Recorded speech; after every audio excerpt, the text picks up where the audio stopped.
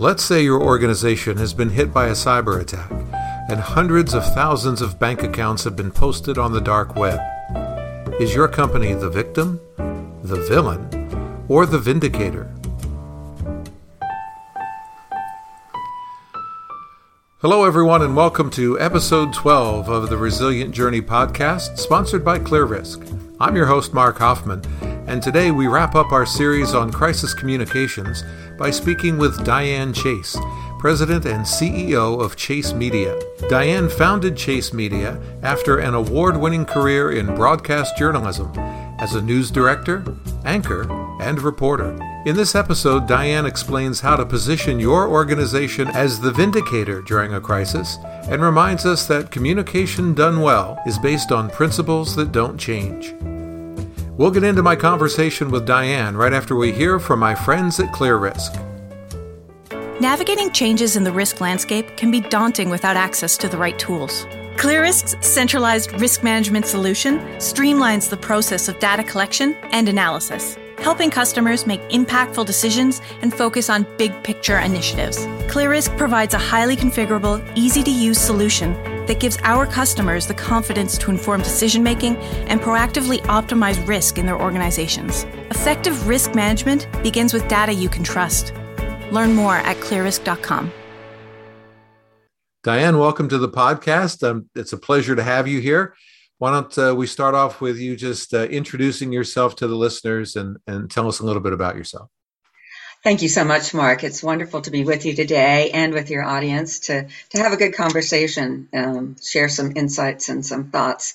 My background is in broadcast journalism. In my former professional life, I was a news director, anchor, reporter, and really working, we talk about news stories, and they really are stories because stories are the way to connect with your audience.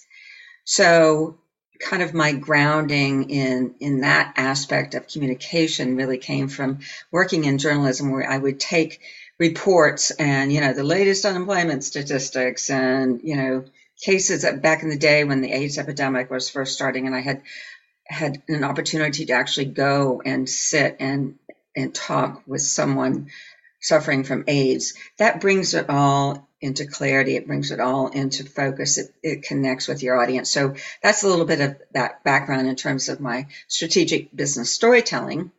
And also my love of crisis communication, because I was out there interviewing people when, they were deer in the headlights, or things were hitting the fan and they would shoot themselves in the foot, or they would not say anything and look guilty. And, that whole road to ruin is paved by no comment because you're automatically suspected of guilt or some sort of misbehavior, right? If you're not willing to say anything. So it's kind of a marrying of all of those aspects of communication that I'm really passionate about in terms of working with individuals, organizations, to help them communicate for success in good times and in bad times. I really like that. And I didn't know that about you. And it's interesting. We have a similar background in a way. Now, I was on the other side of the glass from you. I was the person who would point at you at the top of the hour so that you could do news. And I did the music side of it. But it was a small radio station. And every once in a while, you had to wear different hats. And sometimes when I had to do news, I think, there's something that gets in your blood about that, right? Something related to the crisis that kind of drives you. That's very, very interesting. And I hadn't put that together even in my own background. So that's pretty good. It is. It's in my DNA. It's probably in your DNA too. When something big is happening, you want to be there. You want to be communicating about it. You want to be telling people, what's going on. I had FOMO before FOMO was a thing. So I was built for the news business and for communication. But that mindset adds a sense of calm when you're doing it. There's no panic associated with it. It's correct. You're thriving in that environment. I know I do the same thing. Mm-hmm. Mm-hmm. You are that voice of calm and reason. And that's what I love about working with clients in terms of crisis communication, planning, preparedness, training, putting individuals, leaders, CEOs, C-suite, boards whomsoever through scenario-based crisis communication training and crisis management training, because when you are really faced with this situation where you have to work through it, you have to communicate through it, you have to figure out what you're going to say to whom, when, how, and it has to happen quickly. And as you know, with the internet, it's not as Warren Buffett said, running your reputation in 15 minutes, building it for 30, I think he said 30 years, 35 years, and it only takes 5 minutes for it to be destroyed.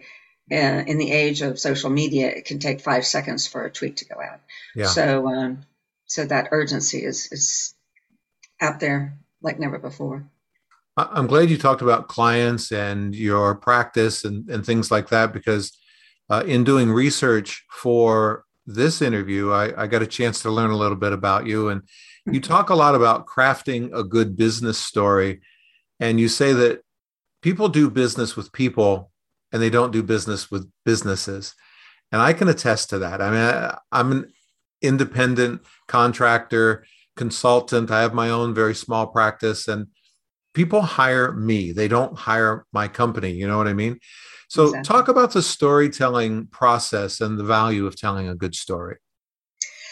It really is the most powerful way to communicate, and we are all hardwired to tell stories and to listen to stories. I love the neuroscience around it, if you want to geek out a little bit, to look into some of that, because they have done functional MRIs where they see what happens in your brain when you are looking at a PowerPoint or you're listening to a data report or whatever, and one small portion of your brain will light up. When that data, when those facts, when that information, which is important, is wrapped in a story, the whole brain engages. And that's what you want. You want people to engage with you, because quite frankly, we risk becoming a commodity with what we offer, because there are a lot of people out there in our discipline, no matter what discipline we're in, what profession we're in, what industry we're in, that may offer similar or the same sorts of services. And the way to build a relationship and to set yourself apart so that you engage with this new prospect, this client, this customer, this vendor, this stockholder, this board of directors, is through sharing a part of yourself, establishing a relationship by sharing a personal story to convey a business message. We're talking about strategic storytelling here, and that is based on purpose and engagement. How purposeful are you in your communication? How engaging are you? So how clear are you on your message? And how purposeful are you? So engaging is kind of the linchpin there, because that is where a personal story works. That's where you begin to inspire people to think something, feel something, or do something. Do something can mean sign a contract with me. Do something can mean engage in this new company value. Think differently about a change in your organization. See it as a positive.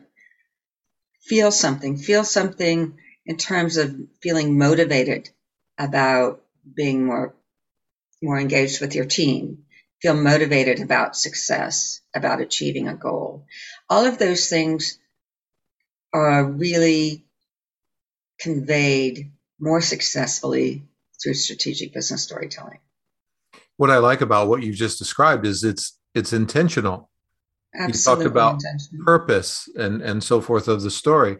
And whether it's strategic storytelling as part of marketing or the launch of a new project or something like that, or if it's crisis communications, you still have to have that same intentional approach. And I really like what you've described there. These good communications doesn't just happen accidentally. No, absolutely not. And it is a skill that can be learned, and it has to be learned, but it has to be practiced. And as I always say, nothing successful ever came from poor communication. I mean, communication is at the heart of anything successful, anything good that we can do in business or society comes from good communication, authentic communication. I love that. And I know from looking at your website and from observing some of the things that you do that you like to run practice sessions. And what are you looking for when you have people practice being in front of the camera? And what do you want to accomplish by that? Oh gosh, I want to accomplish those light bulbs I see going off in people's heads after they go through a training or a workshop. It's a really gratifying thing. But the goal is to learn how to be authentic, transparent, comfortable, clear, succinct in business messages. And when things are really stressful, when you're in a crisis or you're facing a risk and trying to communicate about it, you have to have that muscle memory kick in. Because otherwise you're going to be shooting from the hip in an emotional state of mind, which is just not where you want to be at all. That's where things happen like, I want my life back. Right. Those things that come out of people's mouths and you're just aghast, right? And so there's your reputational hit right there from one phrase. And there's so much pressure going on. So the more you train, the more you become comfortable, the more you are aware. One of the big things, especially with media training, presentation skills training, is seeing yourself on camera because you notice your nonverbals. And I think everyone is probably familiar with the power of the nonverbals, how they can override the words you're saying. If your tone of voice, your facial expressions, your personal demeanor, your body is not congruent with the words coming out of your mouth, your communication is not going to be successful. They have to be aligned. They have to be focused. They have to be credible, especially in a crisis. Yeah, especially in a crisis. How do you deal with people who don't like to see themselves on camera? I mean, that's kind of something we have to get over, isn't it? Right, it really is. And, people don't like the way they sound either.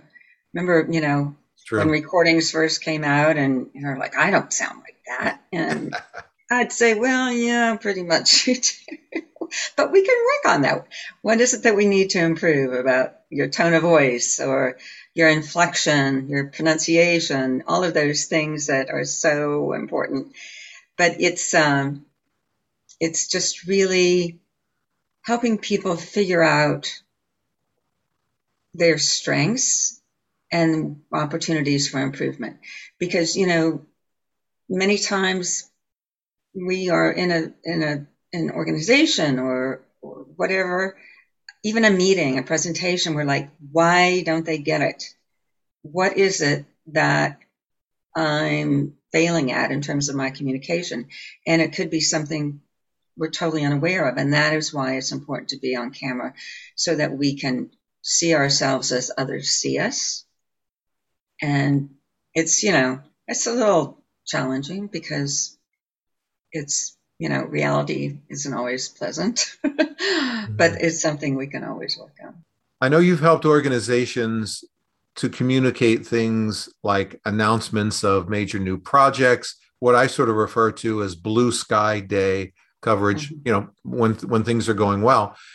But you've also worked with organizations during a crisis. So talk about how those two types of communications might be similar and how they differ.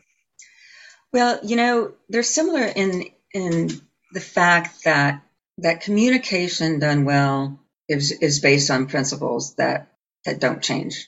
So in my trainings, my workshops, I say these communication skills you can use talking to the media, talking to your C-suite, or talking to your spouse or your significant other. They are basic communication skills, again, based on logos, ethos, pathos, logic, credibility, empathy. And you can use those skills, that approach, those messaging opportunities in blue sky days, as you say, and in a crisis. And especially in a crisis, you have to be credible and authentic.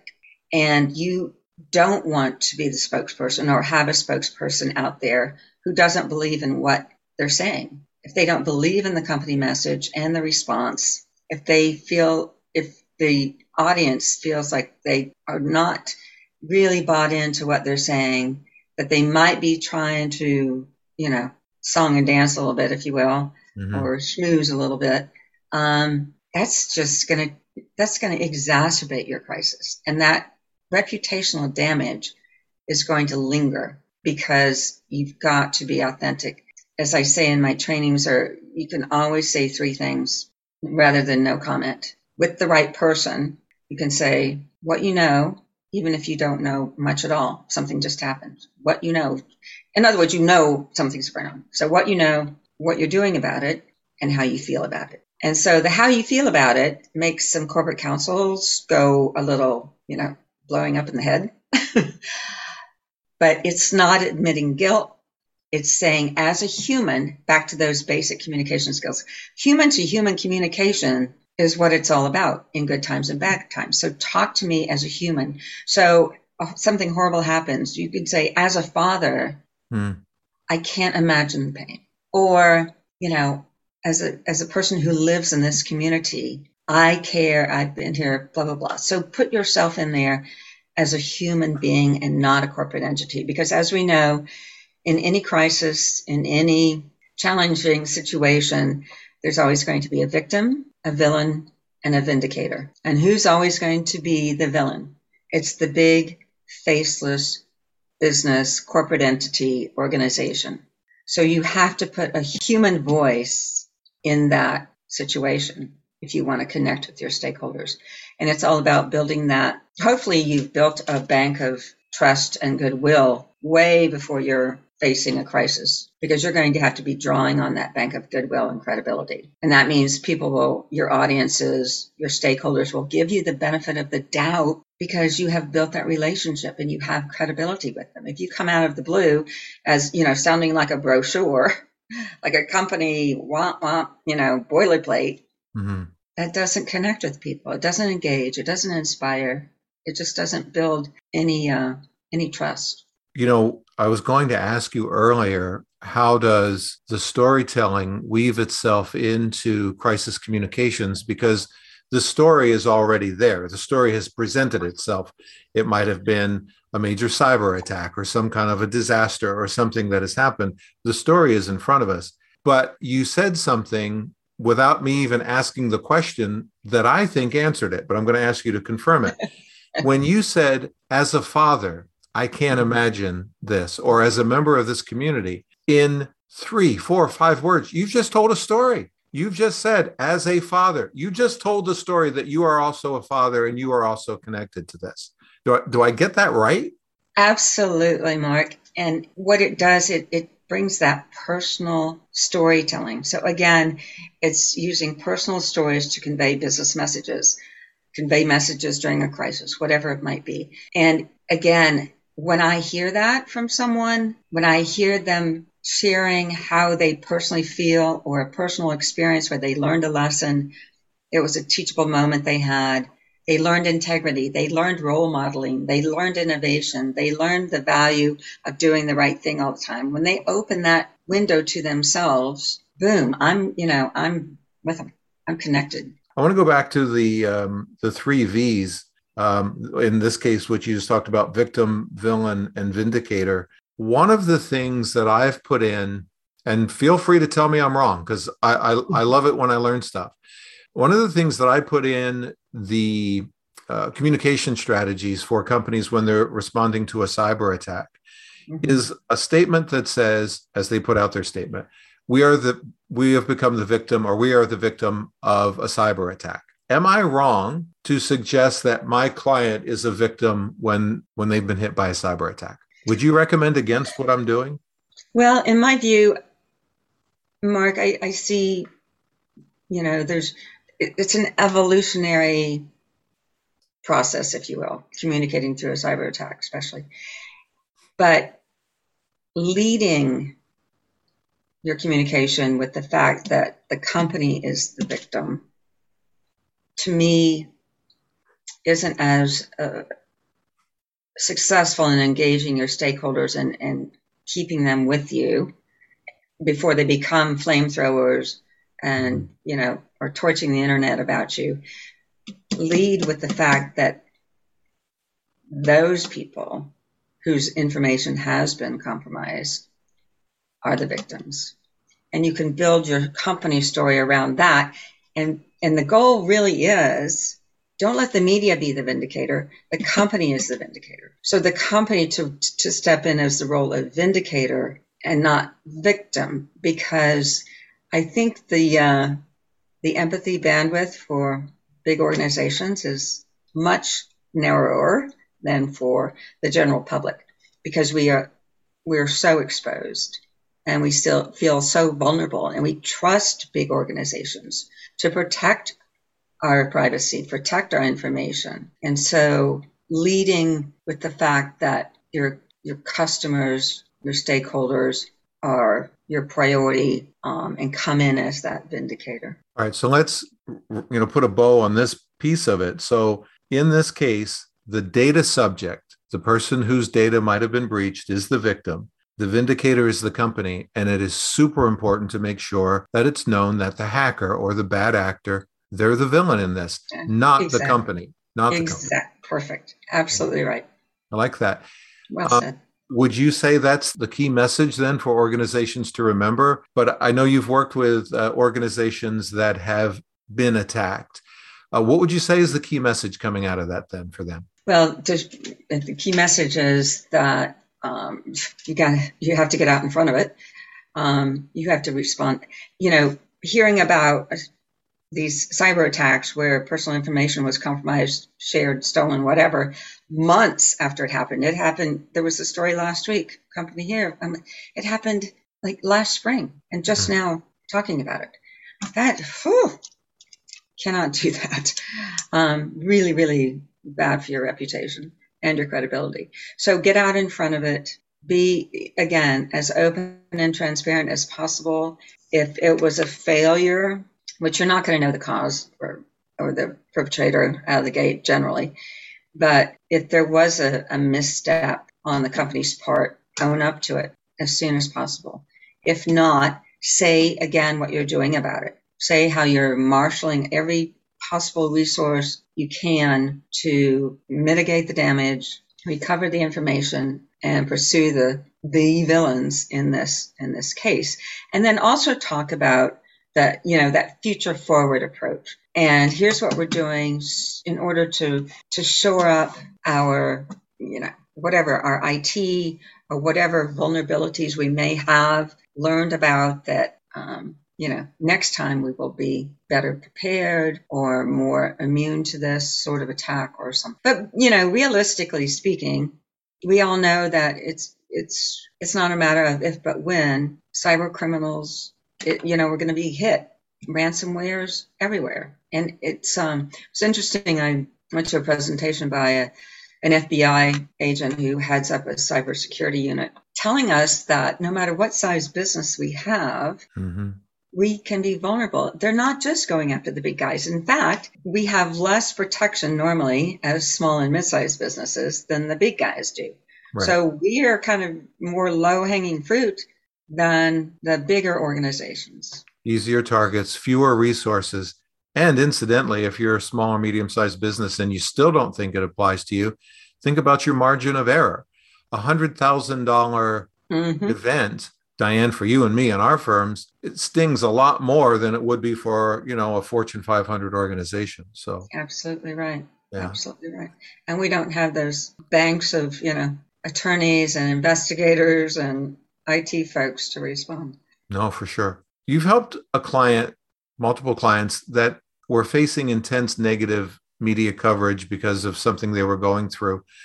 What advice would you give to someone who might be facing potential reputational damage from allegations that might be floating around in the media?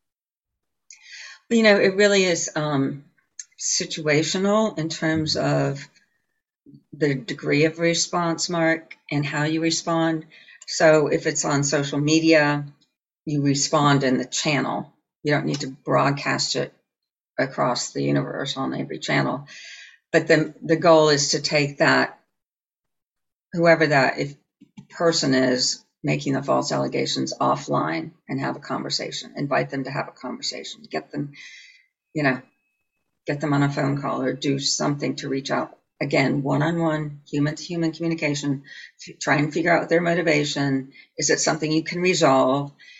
Make sure that, again, you're being proactive in monitoring, being proactive in responding.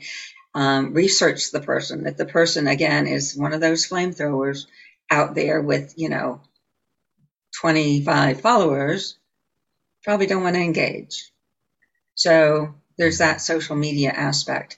In terms of the broader media, it's really successful to me, it's the most credible way of trying to mitigate the damage is to have one-on-one meetings with reporters. So I would set up, it takes time, it takes work, but your reputation's at stake. And you've got to get, the media is always going to have, just like they said back in the day, they'll keep printing ink and they'll always have the last word. But get those relationships, get those one-on-one conversations with reporters going, with your CEO, someone in charge, someone in leadership who can speak on behalf of the company and set the record straight and make sure they're media trained, because those are high risk but high opportunity situations. High risk in terms of if you go off message, if you let them take you down a rabbit hole and you're completely lost and you never know what's going to be quoted, right? So you have to learn to stay on message. And that means, again, it's not about spin. It's about making sure that your audience, your stakeholders have the right information. And you have to just sound like a broken record half the time. I love that. All right, I'll get you out of here on this. How can people get in touch with you, Dianne, and learn more about what you do? Well, I am all about LinkedIn. I love engaging on LinkedIn, and that would really be the best place. Obviously, my website for more information, and then Dianne at chasemedia.us. That's perfect. And we'll put all of those links in the show notes so people can find you and make it nice and easy for you. Dianne, it's been an absolute pleasure, and I've loved having you as a guest on the Resilient Journey. Thank you so much for being here. Oh, it was such a pleasure and a privilege. Thank you, Mark. Huge thanks to Dianne Chase, President and CEO of Chase Media, for helping us wrap up our series on crisis communications. As always, I'm thrilled to be associated with ClearRisk, and I thank them for sponsoring the Resilient Journey. Check them out at clearrisk.com. Next week, we're starting a very important conversation about diversity in resilience and emergency management. My first guest on that topic is a man that I respect immensely. Next week, I speak with Vincent Davis, and I promise you it will be one of the most important conversations I'll ever have. So join us, won't you, as we continue our resilient journey.